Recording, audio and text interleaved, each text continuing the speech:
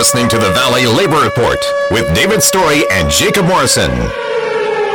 The time has come for America to hear the truth. We are going to stand with them, and not only are we going to fight for their rights, but we're going to stand up for our rights here in our state, in our homes, and in our community. One day longer, one day stronger. One day longer, one day stronger. Because the future of labor's rights in the United States of America is not going to be decided in the courts. It's not going to be decided in Congress. It's not going to be decided on talk radio, and it sure is not going to be decided on Fox News. For the union makes us strong. Solidarity forever. Solidarity forever.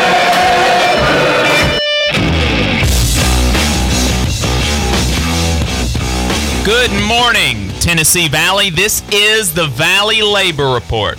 My name is Jacob Morrison, here with my co-host and fellow agitator, David Story. It is Saturday, July 18th, 2020, and we're broadcasting live online and on the radio on WVNN in the Huntsville, Decatur, Athens listening area from Athens, Alabama. A recording of this program will play tomorrow, Sunday, July 19th, 2020, on the great WGOL in Russellville, Alabama. Today, we are focusing on the upcoming Huntsville municipal elections. We sent an email to all 5 candidates running in contested races, and 3 will be coming on the program today. First, we'll be talking to mayoral candidate Andy Wallison, and after that, we'll be talking to 2 candidates for Huntsville City Council District 5, Tom Hope and John Meredith. All this and more on today's Valley Labor Report. Thanks for tuning in, folks. We appreciate your time today. If you want to see what we're up to throughout the week, get our snide quips about the news of the day, then you should follow us on social media. We're on Facebook at facebook.com/Valley Labor Report. We're on Twitter at Labor Reporters. I'm on Twitter at JacobM_AL. David is on Twitter at Radical Unionist. That's spelled RADICL Unionist. If you missed part of the show and you want to go back and watch it later, you can search YouTube for The Valley Labor Report and subscribe to our channel. You can go back and watch the full show there, and we also clip segments throughout the week. And you can listen to us now wherever you get your podcasts. You can see a full list of the outlets that we upload the podcast to at thevalleylaborreport.transistor.fm/subscribe. If you appreciate our work and want to help us stay on the air, then consider throwing us a couple dollars a month on patreon.com/thevalleylaborreport.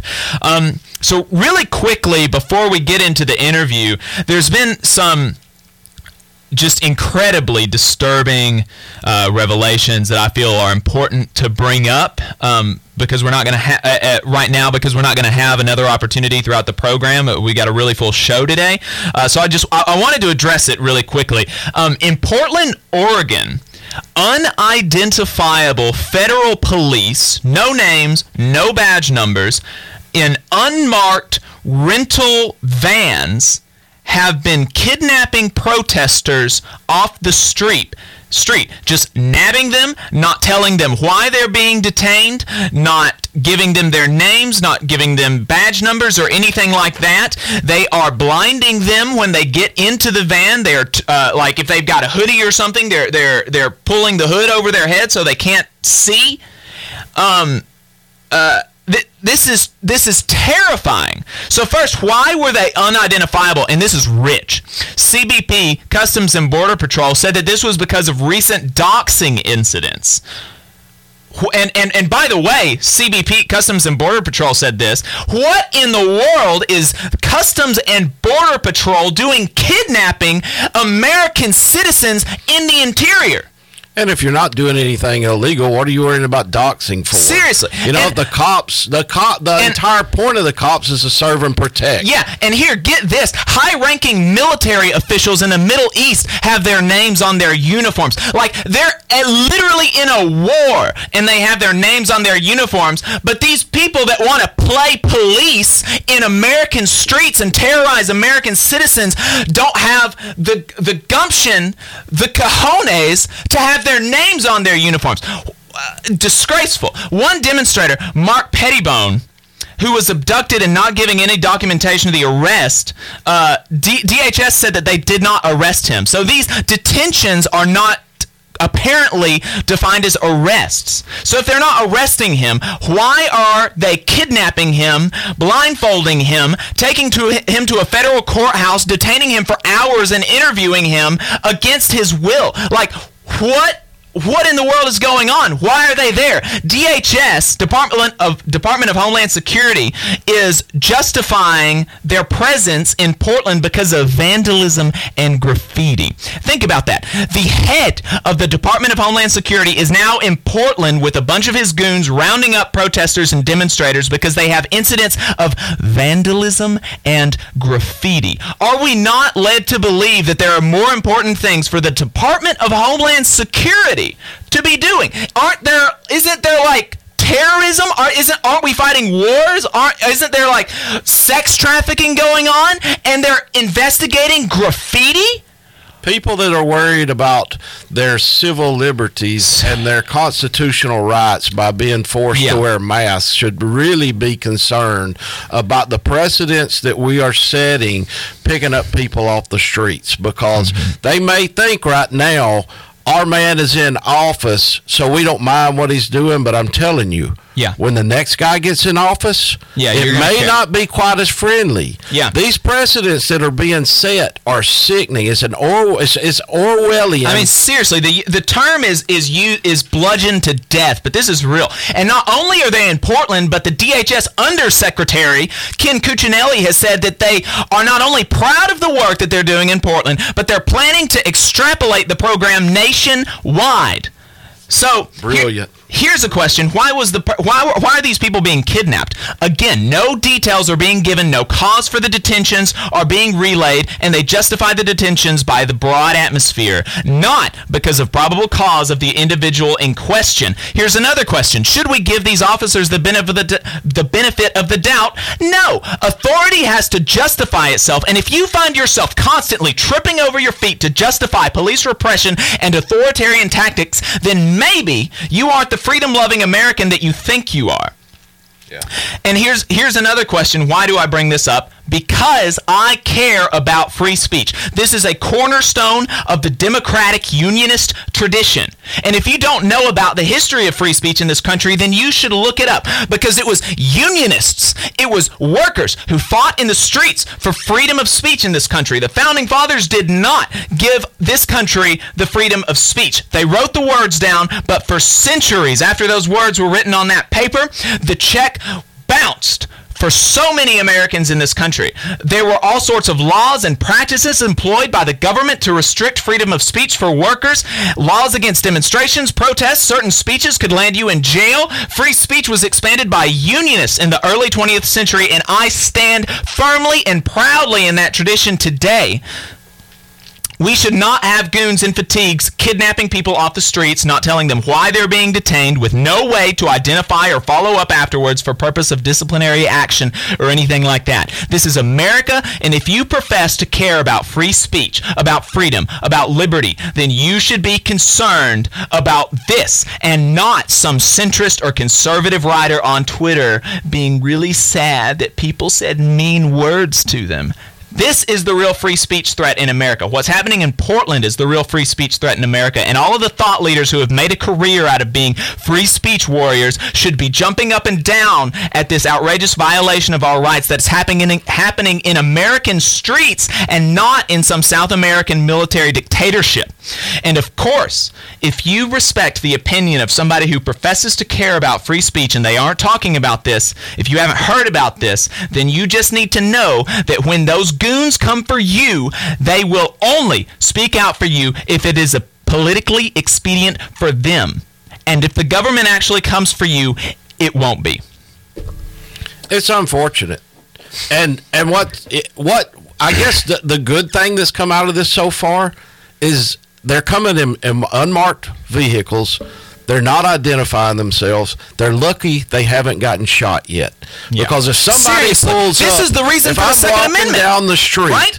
and somebody pulls up next to me in an unmarked car, and 3 or 4 guys jump out in plain clothes, and I'm concealed carrying. They're in fatigues, but the only thing that says is how many police. people have fatigues? Right. How many people have fatigues? I mean, people wear fatigues all the time. Yeah. I'm probably going to protect myself. Yeah. Yeah. You know, the entire reason for the Second Amendment. And I'm a tremendous Second Amendment supporter. Yeah. So, anyway.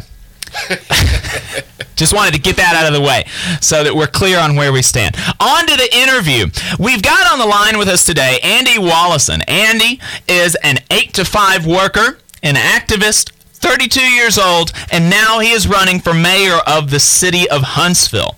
Thanks for coming on the line today, brother. I really appreciate your time. Thank you, Jacob and David. I really appreciate that. Absolutely, absolutely. So tell the audience just a little bit about yourself. All right, well, my name is Andy Wollesen again. I am currently working in customer service at a lab. And about 6 months ago, I put a team together to decide to run for mayor of Huntsville. I've been either an activist or some form of community organizer since I was about 18, so that's about 14 years. Everything, along the lines of environmentalism to union activism to, you name it, women's reproductive rights. I've been there.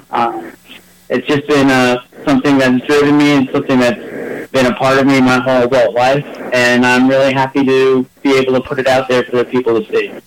So, can you tell us? That's a little bit about yourself. Why are you running for mayor of Huntsville? We've got about a minute and a half left in this segment, and I'm gonna just give you the rest of this time to lay out broadly your platform, and then we'll go into more specifics on the other side. Well, I saw over the last 2 years all of these different progressive campaigns making a difference and showing people that there's a different way, there's alternatives to the status quo, and that's essentially what drove me to put together a campaign, and it just grew from there. So we are a progressive campaign. I don't just want to be an alternative to the current. I want to be here to show people what we can do, what the government can do for them on a municipal level, and how they should be proud of where they live and should be proud of the people that they vote for. Yeah, thank you for that. I appreciate you running. There's a lot, like Tommy Battle is definitely an entrenched incumbent. Lots of folks were scared to run against him. It takes a lot to be willing to put yourself out there against such tall odds, against such an entrenched incumbent. So we appreciate your bravery and your courage in doing that. We're going to get into more of the specifics about your platform on the other side of this break. Stay tuned. This is the Valley Labor Report.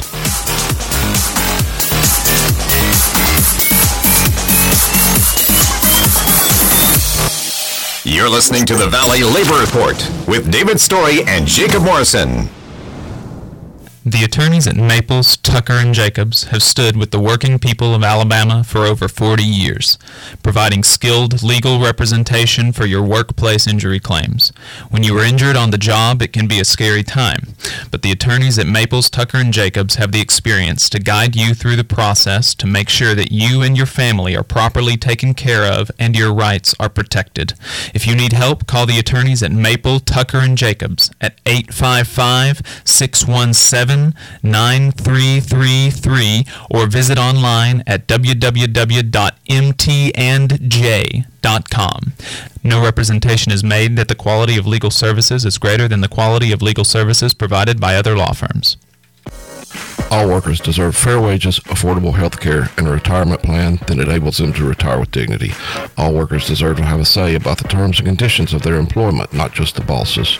With the Machinist Union's over 600,000 members having our back, Local Lodge 44 in Decatur, Alabama has been serving workers' interests for over 20 years. Our members have the best health insurance in the area with zero deductible plans. We set the bar for pay in the area with over $40 an hour rates, consistently averaging the highest non-college degree jobs in North Alabama with some of the best retirement plans in the industry. We can do the same for you. Together, we remain united, raising our voices to ensure justice on the job and service in the community. The Machinist Union is a true Southern union founded in Atlanta in 1888. We have been serving members' needs for 132 years. The longevity of our union proves our dedication and loyalty to the working class. The Machinist Union isn't just for machinists. We represent workers in government, healthcare, auto workers, aerospace workers, transportation workers, the defense industry, and woodworking. Our members even build the iconic Harley-Davidson motorcycles. If you're ready to get serious about better benefits and wages, if you want to have a voice in your workplace with over 600,000 members to back you up, call or email us today at 256-286-3704 or organize at iamaw44.org. Here in Huntsville, federal employees are an invaluable part of the nation's defense, offering unmatched expertise in engineering and technology and as stewards of taxpayer dollars. What we ask for in return is to be treated with fairness, dignity, and respect. The American Federation of Government Employees, AFGE Local 1858, is a union of working people looking out for each other, making sure that we're treated right. To inquire about joining or to learn more, call 256-876-4880. WVNN. Just like the father of my father, time stole his mind, and I can't forget that 1/4 of his blood is mine. I try not to worry. Good morning and welcome back to the Valley Labor Report. This is Jacob Morrison here with your co-host David Story. On the line we have Andy Wallison. He is running for mayor of Huntsville. So Andy, give us just a little bit. What are some of your key, just take like 30 seconds or something. What are some of the key planks in your platform? So the three key points that we talk about when we're opening about the campaign is the first one is police reform and how law enforcement interacts with the community. Second one is workers' rights in the city. And then the third one is what we call Y'all Means All. And it's about expanding city budget and its resources to everybody in the community, not just the affluent neighborhoods and the wealthy corporations. Gotcha. Thank you. So, everybody knows this is a union talk show. We are, we're proud to be unionists, and so that's kind of workers' rights is kind of the center of our of where we are. We want to make sure that folks support workers, and so. At the VW organizing drive a few years back, Volkswagen up in Tennessee, we saw not only the boss, but local, state, and federal politicians harassing workers to try to stop them from forming a union a few years ago. Can workers count on your support in unionization efforts, in picket lines, during strikes, during campaigns for fairness and dignity on the job, things like that? Absolutely. I've been pro-labor, pro-union, again, since basically I started organizing. And as city mayor, not only would I never cross a picket line myself, but I would support any city workers that wanted to organize and even encourage it. I think that it's really important that you have leadership that supports workers, making a better life not only for themselves but the community. It's all connected. Absolutely. So, in your little snippet about your platform, you mentioned police reform, and I think our listeners know that there's a local Citizens Coalition for Criminal Justice Reform, and they've got 10 pieces of 10 demands that they've got for police reform. Do you support their list of 10? And specifically, do you support a Democratic police review board that has the power to fire and discipline officers? Absolutely. And we have officially and publicly endorsed those 10 points. Okay. Not only that, but that oversight committee has been something that the community in general has been asking for a while. So when we put the campaign together, that was already one of our main points, was police oversight committee. Gotcha. So more on police reform. Would you support reallocating some portion of HPD's budget to social services? You know, there's been a lot of talk about do they need to be responding to every call? Like, if somebody's having a mental health breakdown, should the police really be responding to that? And so where do you fall on that? And do you think some of their budget should be like reallocated towards, you know, if police aren't going to be responding to mental health calls, then presumably that part of the budget should go towards mental health workers, right? Is that something that you support? It is. I definitely support reallocating resources. I also support, so one of the things that the mayor can actually do is the mayor can appoint the police chief. And the first thing that I would do in office would be to vet a new police chief that's open for change. That's somebody that would be open for us to be working with social workers on calls that police are not trained to do. And to be quite honest, they shouldn't have to do that. That puts them in harm's way. That puts them at risk for misconduct. This is not a direct attack on those workers in the police force. This is trying to support them and make sure that they're not getting put in situations that would harm themselves.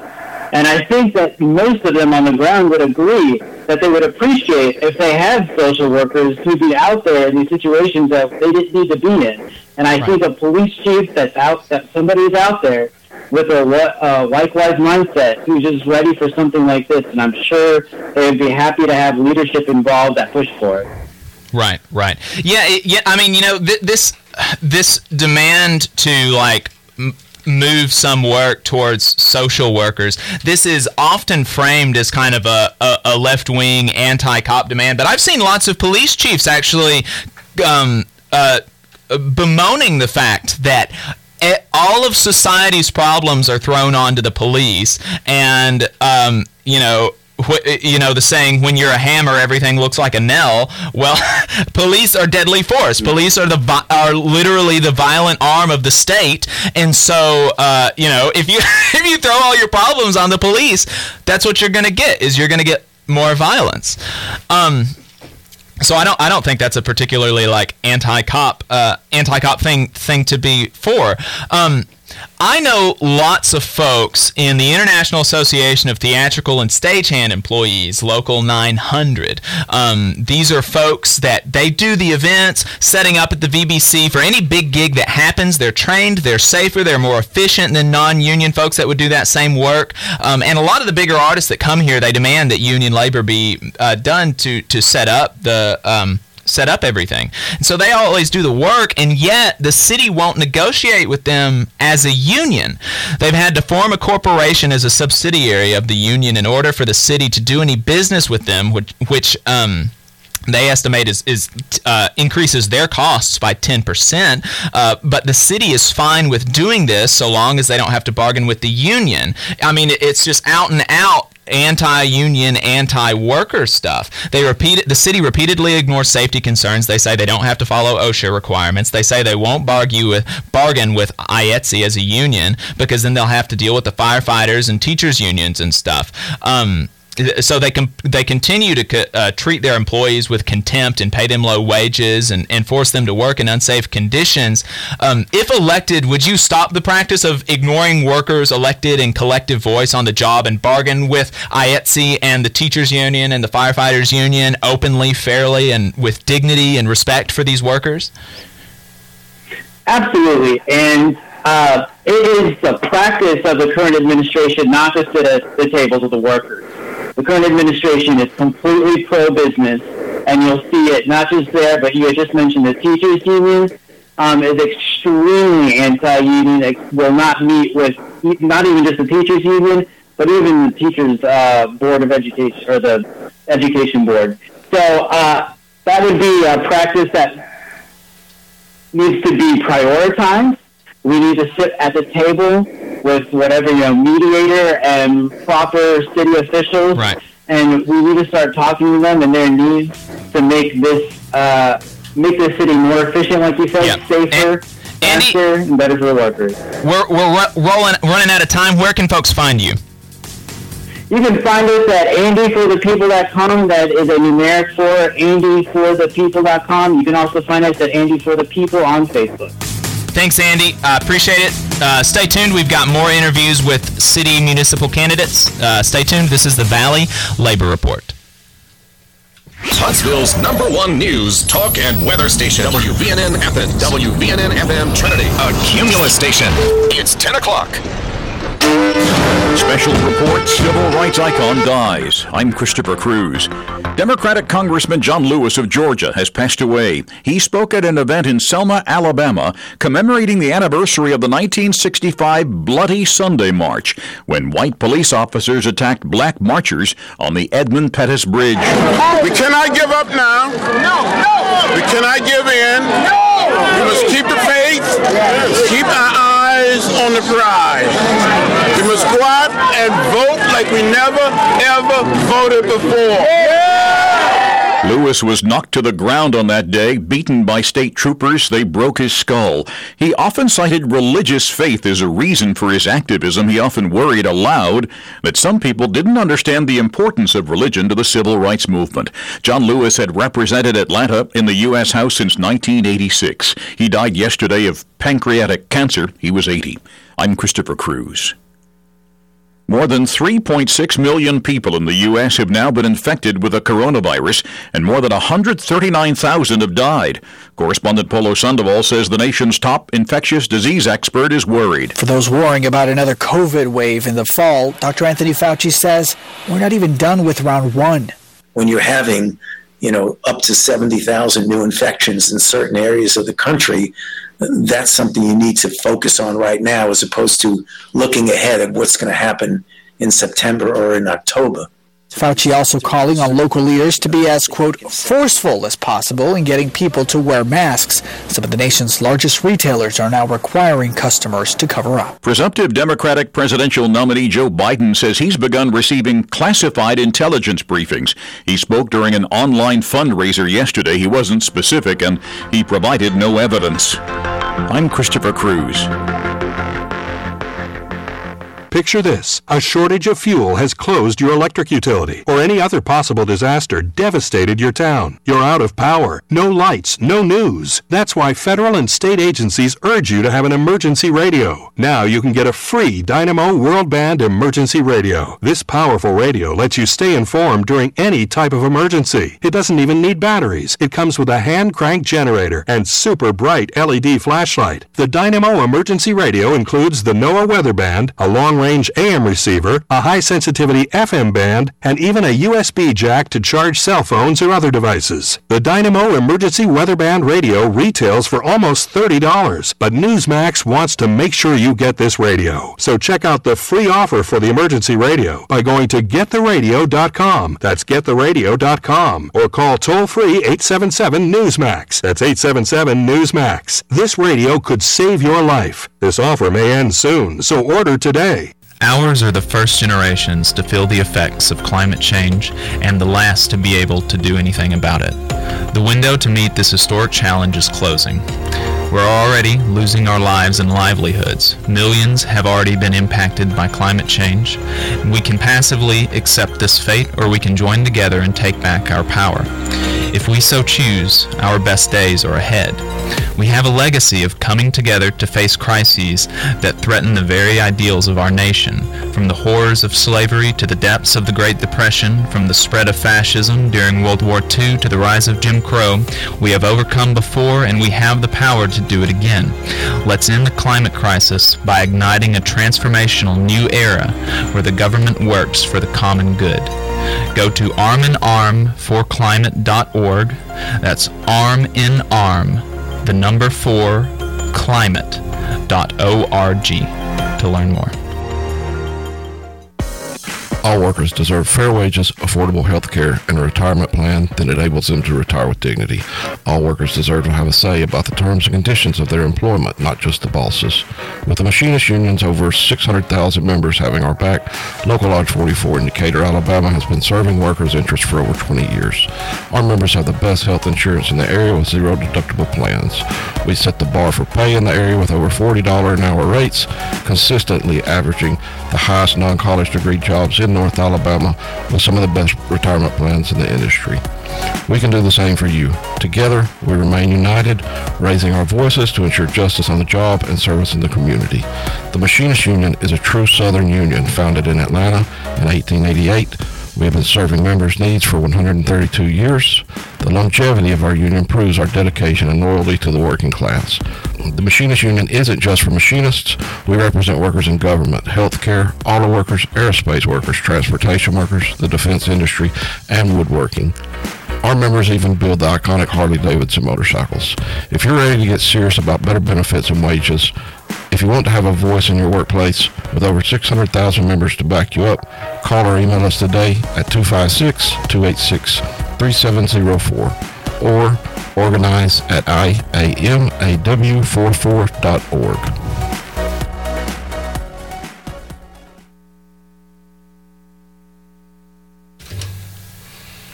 Welcome back. This is the Valley Labor Report. My name is Jacob Morrison, here with my co-host David Story. In studio, we have Tom Hope. Tom is running for City Council District 5. He is a chef, and city council races are nonpartisan, but Tom has he's pretty clearly aligned himself with the Libertarian Party. I think you are officially part of the Madison County Party, right? Yeah, I'm officially part of the Madison County Party, and I'm actually an elected at-large representative for the state of Alabama Libertarian Party as well. Gotcha. Yeah, you just want to talk into the mic a little bit more. Sure. Well, thank you for coming into the show. I appreciate it. So can you tell us, just like Andy, just tell us a little bit about yourself. Like, where do you come from? What do you do? Just talk. What's your bio? Yeah, so first and foremost, I'm a husband and a father now in my life. But going back, I grew up in Warner Robins, Georgia, which is an Air Force town. So I got a similar background to what Huntsville is, with understanding that the economy is largely based on the federal government bringing a lot of jobs, which create a lot of opportunities for the surrounding area. From there, I was an Eagle Scout. I was very involved in sports in church. I wrestled, I played football, and I played baseball. And I even worked summer jobs. I started working when I was 15 at Sonic, playing in the kitchen, and eventually I became a chef by trade. I toured the French Culinary Institute of New York, got an opportunity working at Goodwill, and decided I would rather make money than pay money to learn, and ended up going to Auburn University, where I studied accounting, got to work with some really talented chefs and whatnot there, ended up getting me a job at my favorite brewery with Back 40 up in Gadsden after that, met my wife, moved up to Huntsville, and now I'm a successful food and beverage director. We even won culinary runner-up for the city of Madison last year. Largely being a concession stand. I was very proud of that achievement. Yeah. And now I've reached a point, I've got my son, and I don't want to look him in the eyes in 10, 15 years and explain that things are just the way they are, because that's how people are. I want to get involved and actually try to see some change. A lot of times we say that we're choosing between the lesser of two evils. I don't think I want to say that applies to our race here in the city council situation, but I do want to bring some radically different ideologies and approaches to government that haven't been tried, and I think can really allow Huntsville to be the star of Alabama and set the seeds to sow change and let Alabama stop being the laughingstock of the country and the world as far as politics go. Yeah. So you told my next question was why are you running, but you laid that out pretty well. So just the next thing is just kind of lay out your platform. Give us the broad strokes about what you hope to do. Like if you get in city council, obviously you're not going to have a magic wand and be able to do everything that you want to do. But like, let's say you get on city council and you have a magic wand. What does City of Huntsville with Tom Hope as city councilor from District 5 look like? So it's going to be a lot different. A lot of people are asking me, what are you going to do for me if you get elected to city council? Well, I'm not trying to do anything for you except for leave you alone. I believe that the government has a very restricted responsibility, and that's to protect life, liberty, and property. Outside of that scope, I don't think government has a very relevant role in our lives. I think everything else should be left to volunteerism and groups to freely assemble as they choose and invest their resources as they choose from there. Studies show that dollars spent in the private industry are twice as effective as dollars spent by the government. So when we try to create programs to create outcomes, they tend to have negative consequences. So things I'm going to work to is like with police reform. I'm very impressed with a program called Cahoots that's used out in Eugene, Oregon. It sounds like they can reduce costs by up to about 80% on those line items that involved nonviolent calls and things like that related to mental health with social workers, which is, again, a private organization that they contract out with, so that reduces the city line there. I want to roll back and ignore I want to remove the bad laws that we can on the books and ignore the ones that we can't. So, for example, I've called out to Tommy Battle twice in public now to simply ignore the $25,000 fine to remove the statue. That just goes to support paying for other statues. I think it's a bad law that got passed in 2017, and I don't think the taxpayers should be punished for that here locally. Additionally, I want to push for the decriminalization of marijuana. Talking to police, not just here but everywhere, it's already 90% decriminalized, and it just comes down to the choice of the arresting officer if they want to charge you with it or not. And they're typically doing that to push for something else. A negative consequence that could come from that, talking to a retired local police officer, was that there will just be some other kind of quota that they push, and I don't want that kind of environment at all. I want to allow the police officers that largely got into the profession to do well, to get back to that job of protecting and serving, and not revenue generation. I don't think anyone really got into the police force to become a revenuer. That's pretty frowned upon going back to biblical days. So, right. I can't imagine anyone just saying, "Oh, that's what I want to do for my life." Even IRS agents, I don't think that's what they're in it for. Right.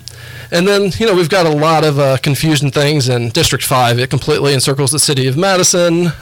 There's parts of District 5 that are closer to us here in Athens than we are to actually the police precinct that covers it. And there's just some conversations that need to be had as we grow as a community on how we can more efficiently use those resources and lower the tax burden on the people. Right. You mentioned stuff about police reform, and I think that's I think that's something where like the left and the libertarian right at least can definitely come together and push for. I think that's important to find those areas where we can. How do you feel about disarming police? Like generally speaking, obviously I think there's going to be a time and a place for officers with guns or something, but I feel like it is. I don't think that beat cops should be running around with lethal ammunition. I don't think that makes sense. I think it, and most other countries don't have that either. Where are you at on that?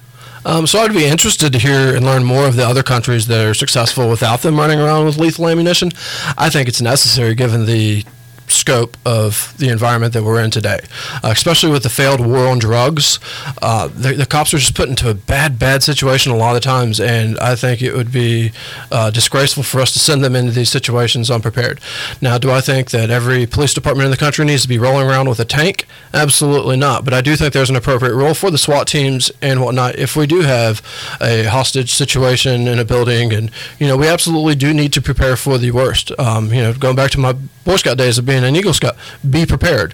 There should be a plan there, but it shouldn't be so intense that it overrides reason. And we saw that happen June 1st and 3rd. The police were way prepared, and they enacted way prematurely, and I think that they were going completely on their beliefs and the vision that they had, but it was a very perverted viewpoint compared to what was happening on the ground, and it led to some very bad consequences that I think if they could go back and do it again, they would probably change their actions, because they haven't been able to seemingly defend it very well in public opinion. They're trying. They're sure trying, but I think if given the chance to do it again, they'd walk it all back. The police get into the this mindset, and you see it all the time. I've got very good friends that are police.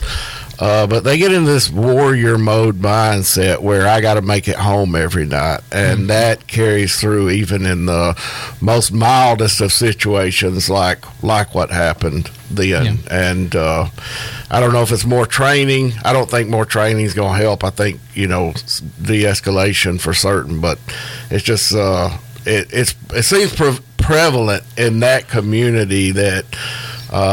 A lot of them may be ex-military in many cases, and they're used to battling, and it carries through in the police department as well. Yeah, well, and you mentioned that the response to the June 1st and June 3rd protest. I had a friend that was hit by some of those rubber bullets. He had his leg ripped open.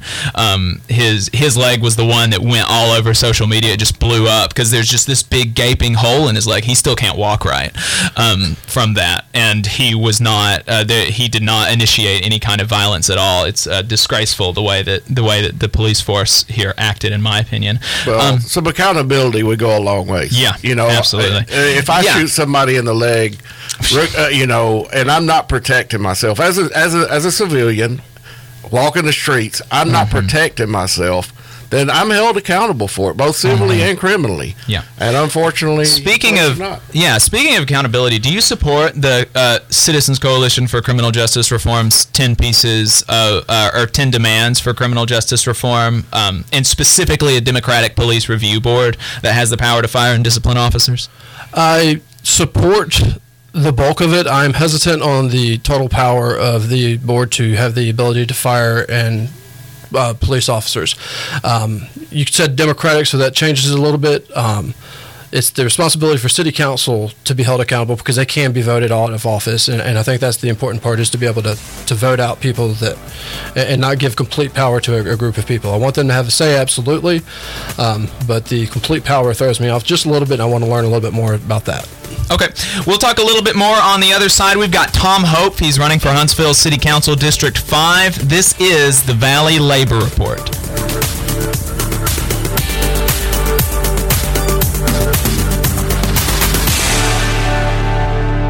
You're listening to the Valley Labor Report with David Story and Jacob Morrison. The attorneys.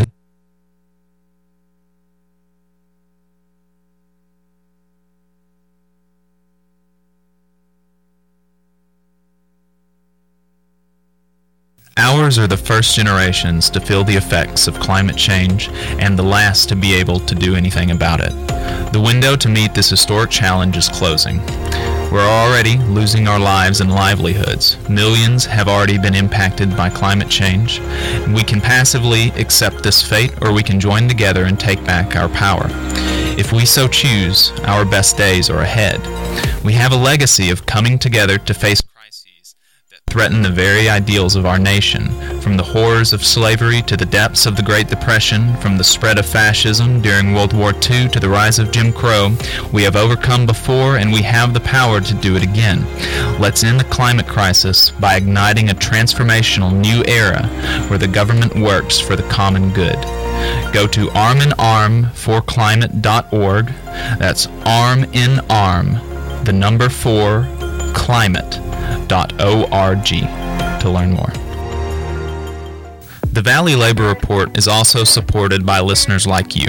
If you value the work that we are doing, injecting a different perspective into talk radio, and you have the means, consider signing up for a monthly donation on patreon.com/The Valley Labor Report. Again, that's patreon.com/The Valley Labor Report to support our work and keep us on the air. If you're looking for contractors with lower than average EMR and TRIR, if you need to supplement a workforce at any level for any amount of time, if you need iron workers that come trained and certified at no extra cost, or if you need workers from superintendent down to general laborer and you're looking to start work on a project, or you're unhappy with your current contractor situation, you need to call my friend Jeb Miles with the Iron Workers Local 477. They only work with the best in the business, vetted contractors, and can do all kinds of jobs from roofing to steel and bridge erection, from welding to heavy rigging, from structural repairs to machinery alignment, and much more. They supply manpower on 4 of the 5 largest projects in North Alabama, so you know they're legit. If you need good quality, safe, efficient, diligent, and knowledgeable workers on your job, then you need the Iron Workers Local 477. Call Jeb Miles at 256-383-3334. That's 256-383-3334, or via email at local477@bellsouth.net, and make sure you tell them that you heard about them on the Valley Labor Report. Where Alabama talks, WVNN. Depend on it.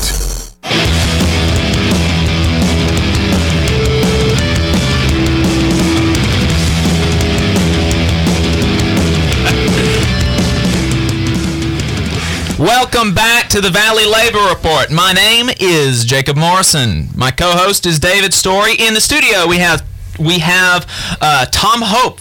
He is running for Huntsville City Council District 5. He is a libertarian, and we're talking to him about his platform. So we were talking about the Police Review Board, and you seemed kind of hesitant about that, and I did.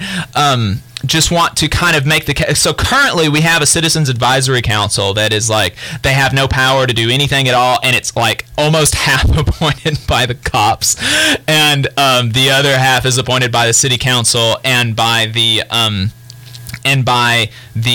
mayor. And so the argument for that the City Council that is elected, or the Police Review Committee that is elected, is that isolates that issue, and people are able to vote on this review board on that issue. Whereas when you're voting for mayor, when you're voting for city council, you've got all these other issues, and so maybe you have somebody that's like a total bootlicker or something, right? That's a city councilor, and maybe you vote for them because the other person was a lunatic or something, right? And they put somebody on the Police Review Board that's just really, really like he will never discipline police ever, ever, ever. Whereas you can vote like this is the only thing that this Police Review Board will do, and you can vote on that knowing that's literally their only job. Do you, like, with kind of that more explanation and then giving them obviously the power to fire and discipline officers, do you think that seems like a reasonable thing? Yeah, absolutely. So now that I understand that it is an elected position rather than appointed, I'm a lot more open to it, because that's the key thing, is that these are all people that are essentially contracted by us, the taxpayer. Mm-hmm. We don't answer to the city. We don't answer to the boards or anything. They should answer to us, because we're the ones that pay their salaries through our tax dollars. Going back, I know there was a lot of diversity included in that police review board that was discussed with the Citizens Coalition Justice Reform Act, and I think, if anything, it should be expanded to other ethnicities and whatnot that might not have been included in that. We are a multi-ethnic society that has a lot of different viewpoints, and there's a lot of different cultural aspects that need to be understood, especially from our policing standpoint. And so, I do think that's a positive thing, and I would propose that those elections be, hopefully annually, no less or no more than biannually, just so that we can keep it fresh and keep that pressure on. Yeah. And we don't have a situation of someone getting into that position and abusing that power and letting that continue. Right. And I've been seeing some folks call in. We're not going to have time to get to calls today. I'm really sorry. If you've got a burning question, tweet us at Labor Reporters, or maybe comment on the Facebook feed, and we might see it and we might can ask it. We just don't have time to take calls today, so I'm sorry about that. Next week, going to be taking a lot of calls. But David, were you about to say something? I was just going to say, with this, I would more prefer an autonomous society, and the fact that no disrespect to any of the city council, the mayor, or the chief of police, but they all have agendas that they want to push. And a lot of the agenda is back the blue type stuff. And I feel like the police are servants of the people, even though they are hired by the chief of police or the mayor, what have you. And when you bring in this elected council, is what I would prefer to call it, made up of all the districts, and that's their only job is the oversight of the police. To me, it brings more of an autonomous society, to where it does kind of like what you were saying earlier, where it allows the police to ignore these ignorant laws that's been on the books, like spitting on the sidewalk in the Alabama Constitution. And the people in these areas can say, look, we live in this area. We don't care about this being enforced. Quit enforcing it. And so to me, it just creates, it gives the opportunity for the actual people of the city, not a representative form in the council or the mayor, a say in who and how they're policed. And we've seen across the state these sheriffs that are saying, I'm not enforcing this mask mandate, who have for years been saying, oh, well, I just enforce the law. I can't decriminalize marijuana in my district. I just enforce the law. I'm a neutral whatever for the state government. And everyone who was reasonable knew that they were lying. But anyway, so Huntsville and a lot of city governments, Huntsville, the state, the federal government, has been handing out taxpayer subsidies to big businesses left and right.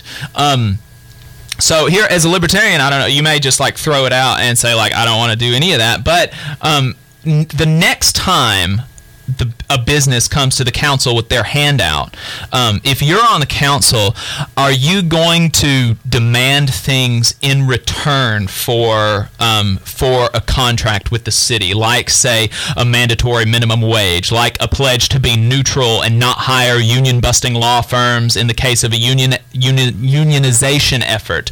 Like, are you going to attach strings, or are you just going to be like, whatever, I don't care what you do with your workers, lowest bidder gets the thing? No, so the benefits that get extended to these companies are essentially tax cuts. And, taxation is theft, in my opinion, completely. So I favor that, but I don't favor the bias that gets applied to specific companies. If I were to have an option, we would roll back those restrictions on all companies within those sectors. As far as applying towards, labor unions and whatnot, I absolutely support the free ability for people to assemble and demand that their work be recognized.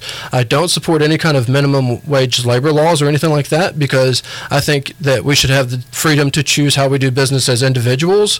Right. That's why I called this out specifically. I mentioned I wasn't talking about ordinances like we can't do that. The city can't do that because the state has outlawed it. But I'm talking about if a business comes with their handout to the city council, say asking for a tax cut or a subsidy or some kind of grant or something, I'm saying, do you think there should be strings attached to that, like a minimum wage within this company? Like, in order to get our taxpayer dollars, I think a business should have some minimum standard of respect for their employees, safety standards, wage standards, benefit standards, stuff like that. I'm asking, do you think that in exchange for taxpayer dollars? I'm not asking about ordinances or anything like that. Yeah, so I'm not going to support the exchange of taxpayer dollars at all, for the most part. I can't imagine a situation where I would support that. I think that the free market's a beautiful thing, and because of it, resources get allocated however they can be best used.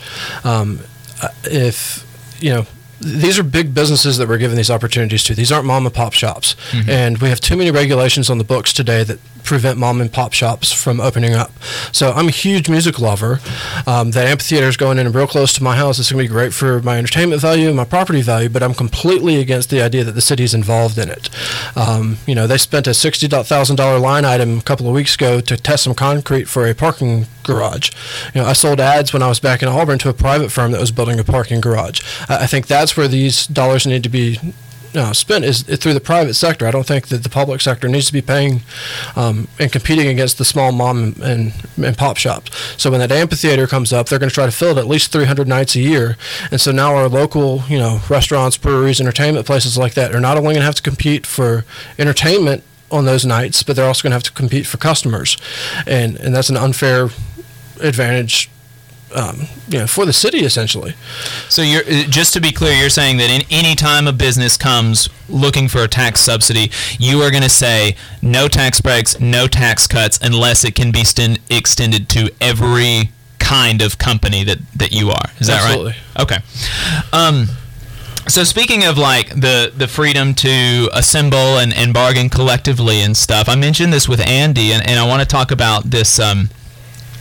We've only got 1 minute left. Rain on your parade. Okay. Sorry about that, Jay. No, you're fine. Okay, well, this one's a shorter one. So at Volkswagen up in Chattanooga, there was a unionization effort. There was a union campaign. I'm not sure if you were following that, but during this campaign, we saw the bosses, we saw local, state, and federal politicians harassing VW workers to try to stop them from forming a union a few years ago, telling folks, or threatening retaliation, threatening that they were going to leave. Can workers count on you to support unionization efforts, picket lines, strikes, stuff like that, and at least not harass them when they're trying to fight for their rights at work? Yeah, absolutely, 100%. As long as there's not force involved, either through the union or from the government trying to impose on that union, by all means, assemble, strike. We own ourselves. The government doesn't own us. Even if they take out a loan when we get a social security number when we're born, at the end of the day, we're the ones that own ourselves, and we have the freedom to choose. So as long as there's not force being applied anywhere, do as you do. Yeah. I mean, that's nice to hear because it's very rare to hear conservatives not come out and attack people, especially workers. Yeah. It's constant. No kidding. Tom, where can folks find you? So my website is Hope for Huntsville. That's HOPF, P as in Paul, F as in Frank, the number 4, Huntsville.com. And on Facebook, you can find me at Tom Hope for Huntsville. That's my page. Tom, thanks for coming in the studio and talking to us. I really appreciate it. Stay safe out there. You're listening to the Valley Labor Report. You're listening to the Valley Labor Report with David Story. This is News Talk 770 AM, 92.5 FM, WVNN. News starts now. Special report, civil rights icon dies. I'm Christopher Cruz. Georgia Congressman John Lewis has passed. Lewis was part of hundreds of protesters who began a march from Selma to Montgomery, Alabama, demanding an end to discrimination of voter registration. They got to the Edmund Pettus Bridge, where they were stopped and beaten by law enforcement in what came to be called Bloody Sunday. After the 2017 mass shootings in Orlando and Las Vegas, Lewis spoke on the House floor about congressional inaction on gun control laws. There comes a time when you have to say something, when you have to make a little noise. Senate Majority Leader Mitch McConnell called John Lewis an American hero. House Speaker Nancy Pelosi says he was the conscience of the Congress. Pat Piper, Washington. President Trump this morning ordered the American flag to be flown at half-staff in Lewis's memory, but only for today. Lewis had been fighting pancreatic cancer since late last year. He was 80. I'm Christopher Cruz. The attorneys at Maples, Tucker, and Jacobs have stood with the working people of Alabama for over 40 years, providing skilled legal representation for your workplace injury claims. When you are injured on the job, it can be a scary time, but the attorneys at Maples, Tucker, and Jacobs have the experience to guide you through the process to make sure that you and your family are properly taken care of and your rights are protected. If you need help, call the attorneys at Maple, Tucker, and Jacobs at 855-617-9333 or visit online at www.mtandj.com. No representation is made that the quality of legal services is greater than the quality of legal services provided by other law firms. People across Alabama are hurting. Elected leaders have bailed out corporations while sending only a one-time cash payment to working families despite record unemployment and a public health crisis. Hometown Action is fighting for working people across Alabama to build inclusive and sustainable small town and rural communities. Hometown Action demands that Congress pass a people's bailout that expands health care, sends cash payments to families, and invests in green jobs to restart the economy. Now is the time to act. Learn more at www.hometownaction.org. The Valley Labor Report is also supported by listeners like you. If you value the work that we are doing, injecting a different perspective into talk radio, and you have the means, consider signing up for a monthly donation on patreon.com/The Valley Labor Report. Again, that's patreon.com/The Valley Labor Report to support our work and keep us on the air. The attorneys at Maples, Tucker, and Jacobs have stood with the working people of Alabama for over 40 years, providing skilled legal representation for your workplace injury claims.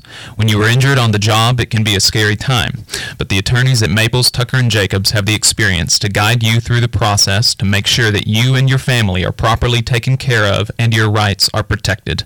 If you need help, call the attorneys at Maple, Tucker, and Jacobs at 855-617-9333 or visit online at www.mtandj.com.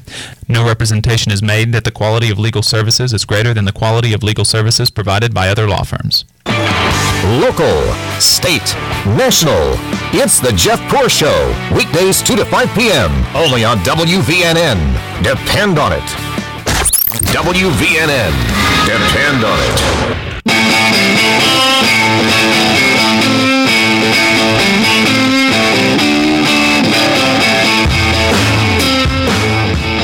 Good morning, Tennessee Valley. This is the Valley Labor Report. My name is Jacob Morrison, here with my co-host, David Story. In the studio now, we have another candidate for Huntsville City Council District 5, a familiar voice to the WVNN audience, I believe, John Meredith. John, thanks for coming in the studio. I appreciate it. It is absolutely my pleasure, and I venture to say this is a largely different audience than the one. You'd be surprised. I have we pick up a lot of the conservative listeners on our show as well. Well, there's nothing wrong with that. I was that kind of conservative. Yeah. I was that kind. I'll leave it at that. You grew up. Yeah. So thanks for your time today. I appreciate you coming in. I'm going to have to step on your line here and say, well, I appreciate what you have been doing, particularly with the Move the Monument thing, and your inspiring words at the last, we'll call it a protest, were very inspiring. So thank you for your interest and participation in not just the monument, but racial reconciliation altogether. I appreciate it. Yeah, David. I don't know that David knows, but I went and I spoke at I was asked to speak for the TVPA at one of the monument protests. Oh, cool. Cool. I did a great job. Yep.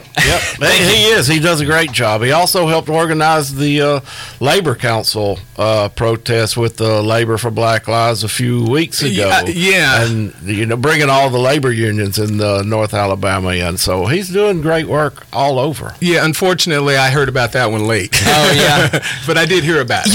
A lot of folks heard about that one late. Mm-hmm. Like I went to the that Juneteenth thing at Campus 805. Right, I was there too. So I guess you saw me there. I was trying to kind of sell my wares there too, try to get folks to come to the thing, and everyone was like, "Oh, well, I didn't know," and I'm like, "What do you mean you didn't know? Yeah, what are you talking about?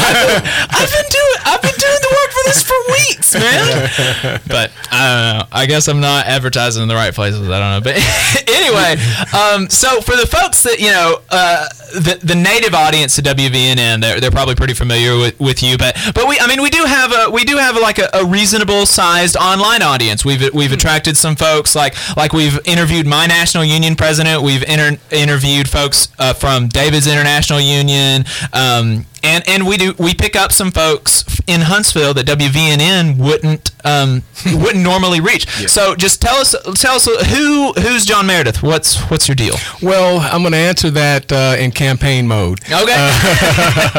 I'm a loving husband. I am demanding in terms of what I want from my government, and I'm impatient about it. As we all should be.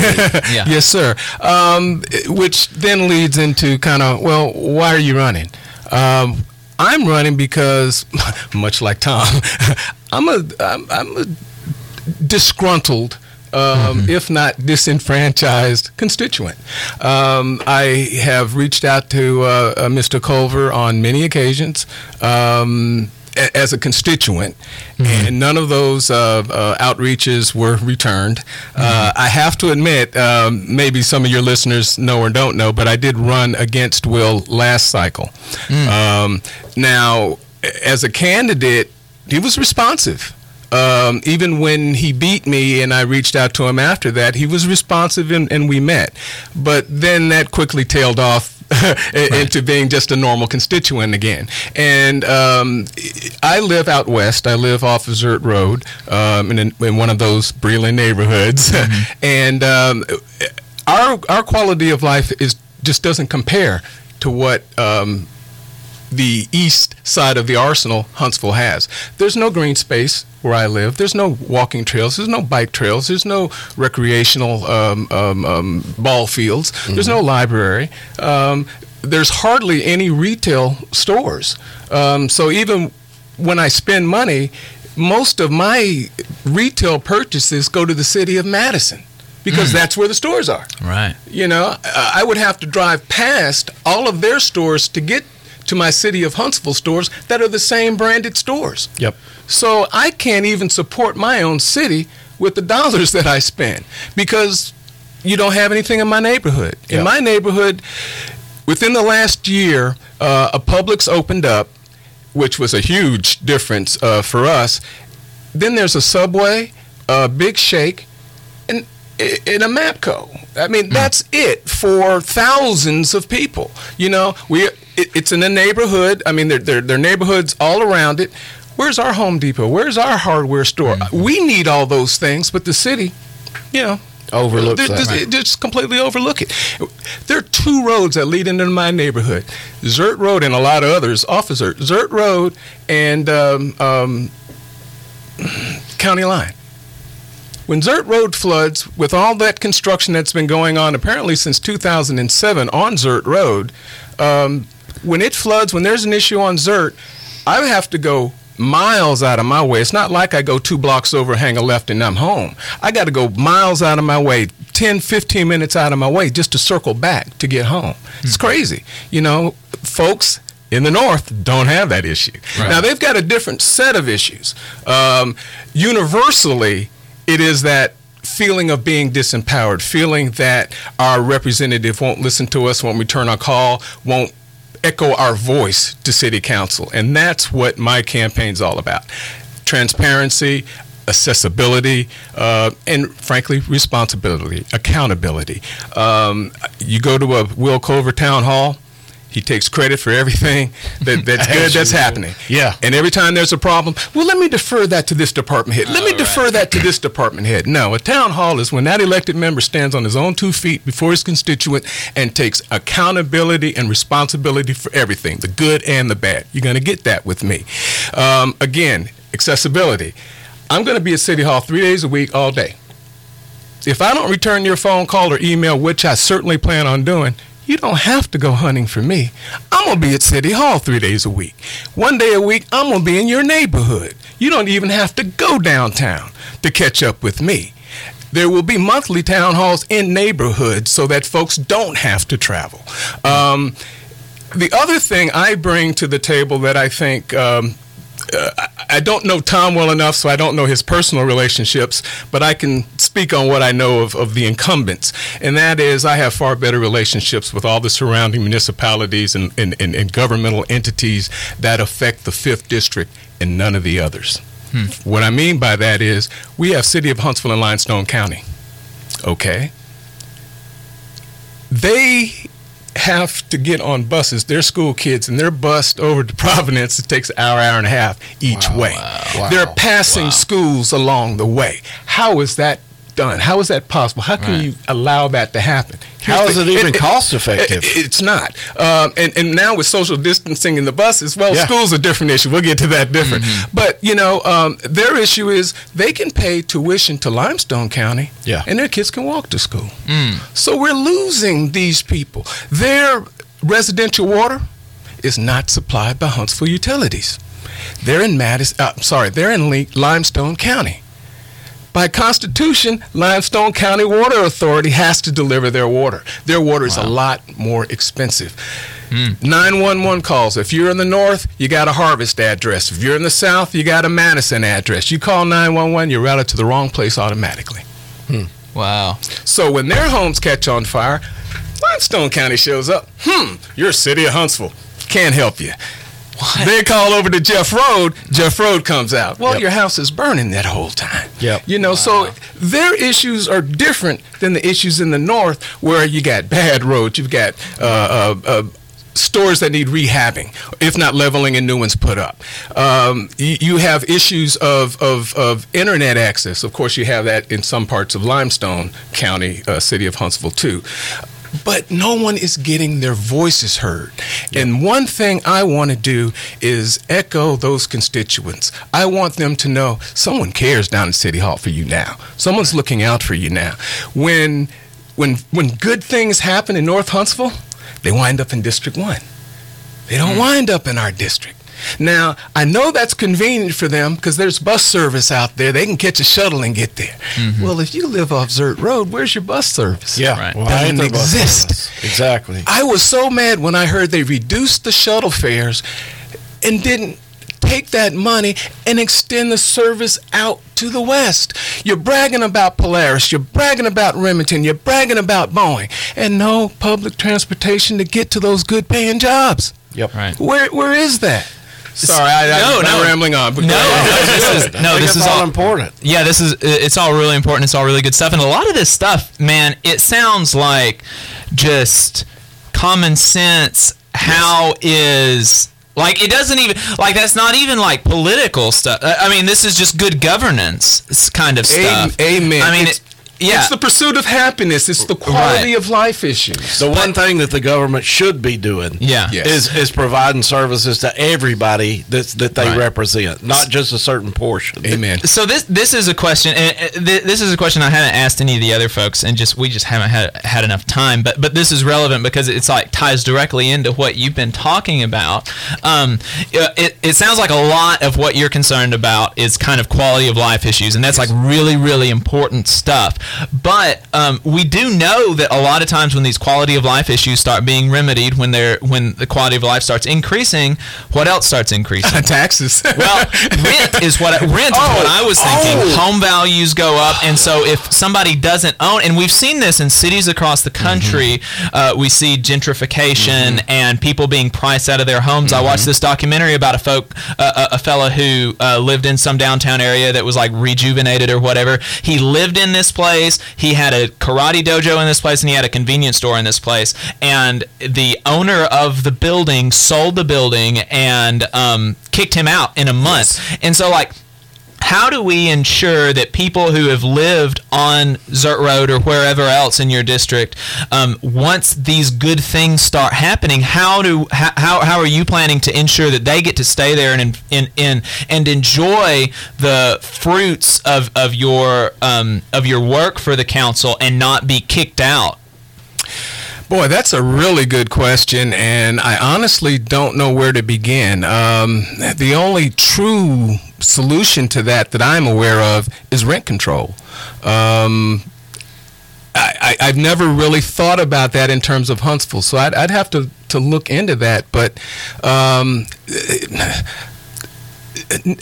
hesitate a lot to tell a business owner, or in this case a landlord, what he can charge for his product, especially when the market has willing people to pay it. And right now, people are willing to pay pretty high rents right now in the city of Huntsville. Right. And I don't think the issue of rent is so bad right now in your district, but where I live, it's definitely, like, I am really scared when my lease is up. I get you, and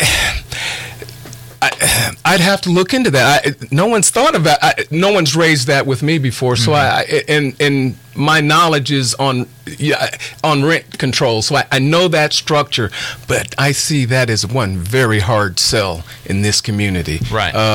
Other than that, I mean, I'm certainly open to hear suggestions that anyone would have, but I don't have a in the can solution for that one. I'm sorry. I mean, a lot of the larger cities deal with that same thing. You know, you hear it in New York and Atlanta and Chicago. Yes, that's really. I mean, you're not alone, is what I'm saying. And the solutions for that, because there is not a lot of solutions. But the one thing that you don't want to do is, like Jacob said, is price people out of their homes where it may be multi-generational families that's lived in that I know of people that have been priced out of the 35801 area code. Like, I know people that this has happened to in Huntsville. Like, generally speaking, this is like a bigger city problem, but I know people that this has happened to in Huntsville. And it's definitely something that we want to think about as we're thinking about ways to make our community better. We want to make sure that our community enjoys the betterment of our community. Amen. And I would support. And we're going to a break right now. Okay. We will catch up with John Meredith on the other side. Stay tuned.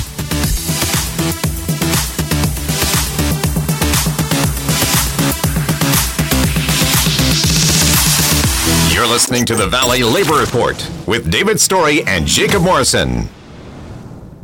The attorneys at Maples, Tucker, and Jacobs have stood with the working people of Alabama for over 40 years, providing skilled legal representation for your workplace injury claims.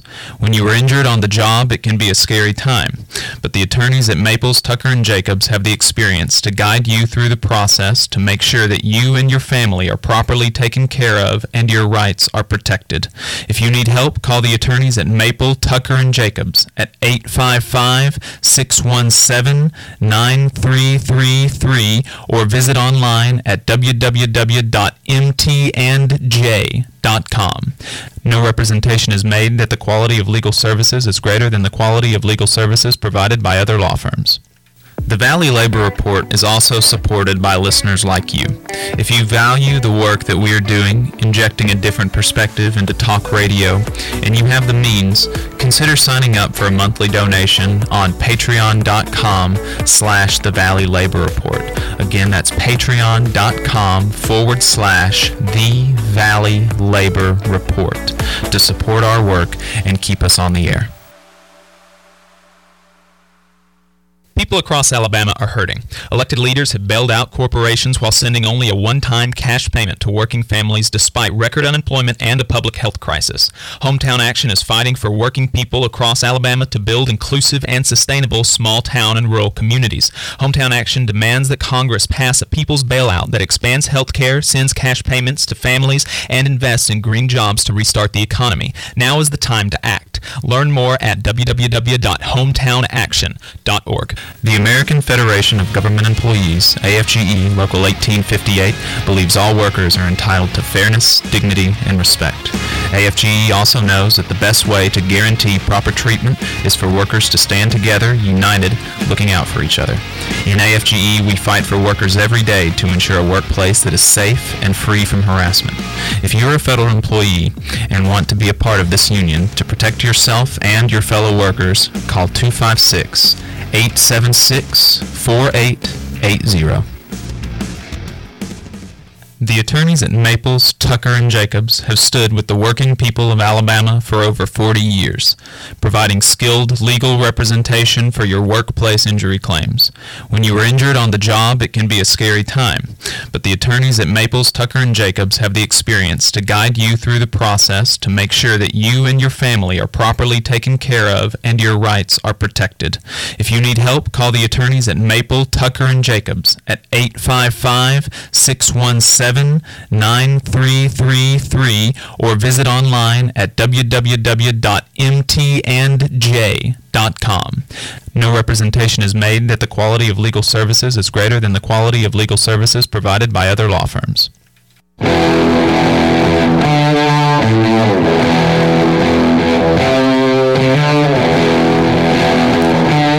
Good morning, Tennessee Valley. This is the Valley Labor Report. My name is Jacob Morrison, in studio with my co-host David Story. Also in studio with us, we have John Meredith. He is running for Huntsville City Council District 5. We've been talking about him, about his platform and stuff like that.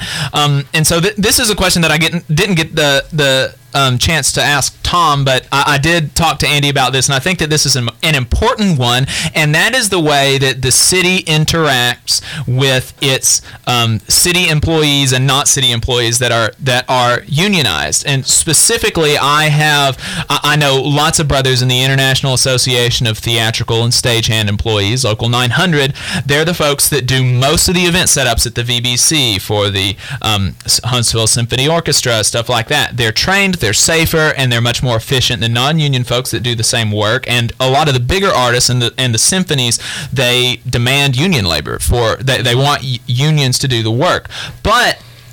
And they do the work, but the city won't negotiate with them as a union. What they've had to do is form a corporation as a subsidiary of the union in order for the city to do any business with them. And they estimate that increases their costs by like 10%. But the city's fine with doing that so long as they don't have to bargain with the union. Like, they're going out of their way so that they don't have to publicly say that we're using union labor, which is mind-boggling to me. Like, if you're using union labor, I would want that on the front page of everything that I'm doing, because because people getting the product know that people are being compensated fairly. Unions do better work generally. Sorry, you work for a non-union contractor, but it's just true. They generally do better work. They're more trained. They're well trained, and they have a better quality of life. Yes, but the city also repeatedly ignores safety concerns with IETSE. They tell the workers that the city doesn't have to abide by OSHA requirements, and I'm not so sure that's true. They and they also say that they don't want to bargain with IETSE as a union, because then they'll have to bargain with the firefighters and the teachers unions. And it's like, yeah, you should bargain with your employees. And so what they're continuing to treat their employees with contempt, paying them lower wages, forcing them to work in unsafe working conditions. I mean, I've got an email from the vice president of the Stagehands Union, and I was shocked at the conditions that they're making these folks work in, and the fact that they're not returning any of their emails, any of their calls about any of these things. And they said specifically, like, oh, well, if we don't know it's happening, we have plausible deniability, basically, and that's why we're not returning any of your calls. And so, if elected, would you stop the practice of ignoring these workers' elected and collective voice on a job and bargain with them openly, fairly, and with dignity and respect? I don't know if that's my call. I would certainly support that, and I would vote for being able to the city to negotiate with unions. I don't necessarily see a problem with that, and if it's going to save us 10% off the top, I'm all for being fiscally responsible.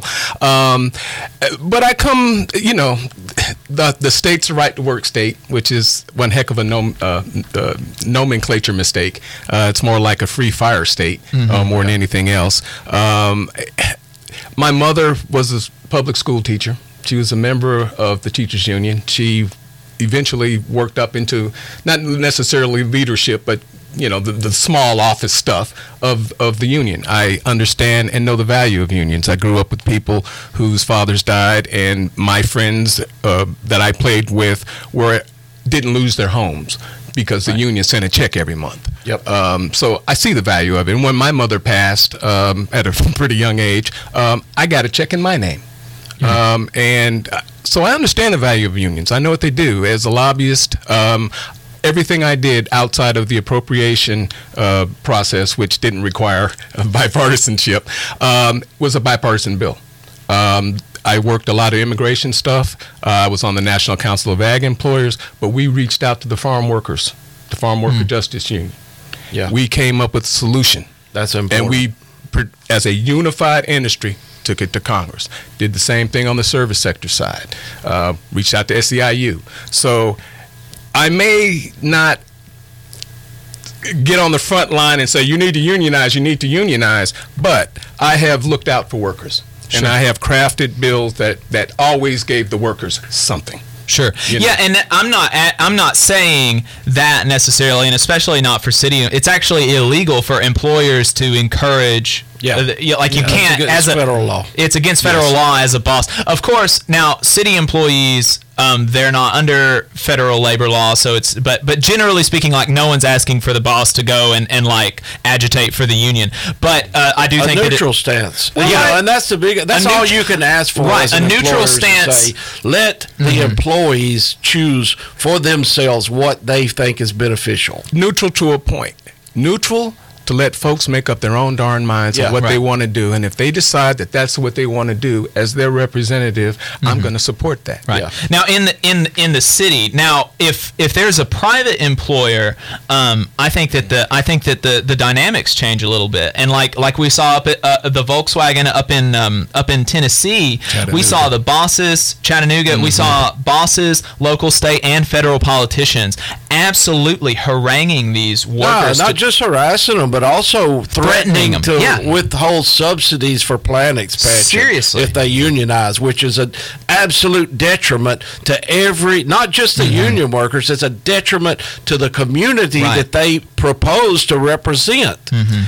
So I would not be associated with that. I would not stand or interfere or harangue anyone's opinion or thought process on that at all. Frankly, I won't cross a picket line. Yeah. Very good. Very good. Thank you for that. I appreciate that. So we've only got a few more minutes and one more minute. And so police reform, that's on everybody's mind. Yes, sir. Citizens Coalition for Criminal Justice Reform, they've got 10 pieces for police reform that they've got out. Where are you on that? Like, just walk us out with that. Big shout out to Angela Curry. Love her work. Love her and her family. I think they're great. And what she's done and put together in such a short amount of time is amazing. Wonderful lady. Yes. I support the platform. I did have the 10 points. I did have concerns. I believe it was with number 7 and one of the ones below that. One of them was about the citizens with the ability to hire and fire police. I think that's a tough pill to swallow, and frankly, I'm sure that flies in the face of the police unions negotiation. I'm sure they have covered that citizens can't do that, and if it is something that has been negotiated, then I'm not going to fool with that. We'll have to get them to change it in the next or take that out in the next negotiation, but I'm not going to press them for that. But I think it's a wonderful platform, and I do support it. Okay. Great. John, where can folks find you? I'm on Facebook at John Meredith for Huntsville City Council. I can be reached by email at comments, the number 4 Meredith@yahoo.com. John, thanks for coming into the studio. You have been listening to the Valley Labor Report. You should follow us on social media and all that, and we